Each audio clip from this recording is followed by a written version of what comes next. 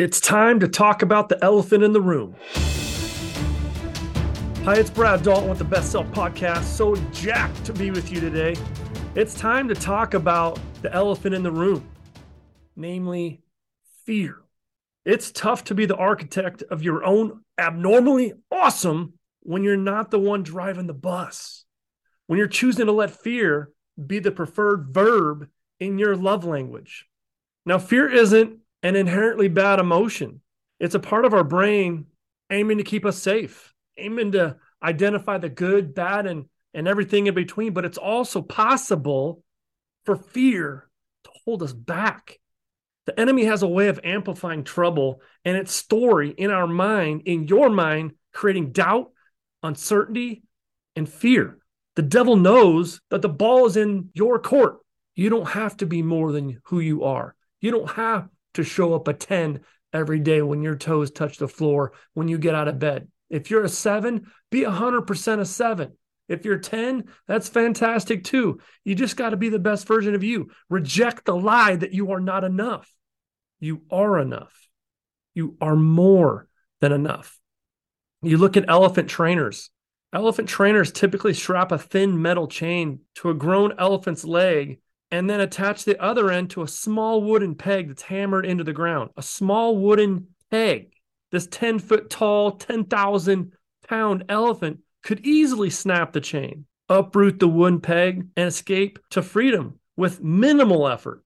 But it doesn't. In fact, the elephant never even tries because when they're babies, the chain and peg were strong enough to restrain the baby elephant because they're little. When it tried to break away, the metal chain would pull it back. And then soon the baby realized that trying to escape was impossible. So it stopped trying. And now you have a grown elephant not even trying to do the same thing. It sees the chain and the peg and it remembers what it learned as a baby, that the chain and peg are impossible to escape. And of course, this isn't true. It doesn't matter anymore. The 200-pound baby is now a 10,000-pound powerhouse, but with self-limiting beliefs. And if you think about, we're all like elephants. We all have this incredible power inside us. And we all have our own chains and pegs. We all have possible stories, limiting beliefs, and pasts that are putting fear in the driver's seat, running the show, and attempting to become the star in our movie. See, you were built to win. It's your car. It's your boat. It's your success road. You're the El Capitan. You don't need other people's permission to let go of the chain and start dominating your day. And I got to ask you this. How much will it cost you to not invest in the changes needed to create the best version of you today? How long are you willing to put up with this? How long are you willing to remain this way? We all have areas like this in our lives. None of us rolled out of bed today to be mediocre. And what I've found is this.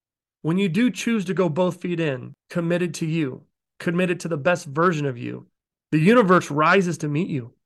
And it aligns with whatever it is you deeply desire. Your core values begin to line up in your calendar because action is how we choose faith over fear. And before I go, I want to leave you with this one final question. If not now, when? If not you, then who? You are the driver on your success road. I hope you have an incredible day. Make it a great day.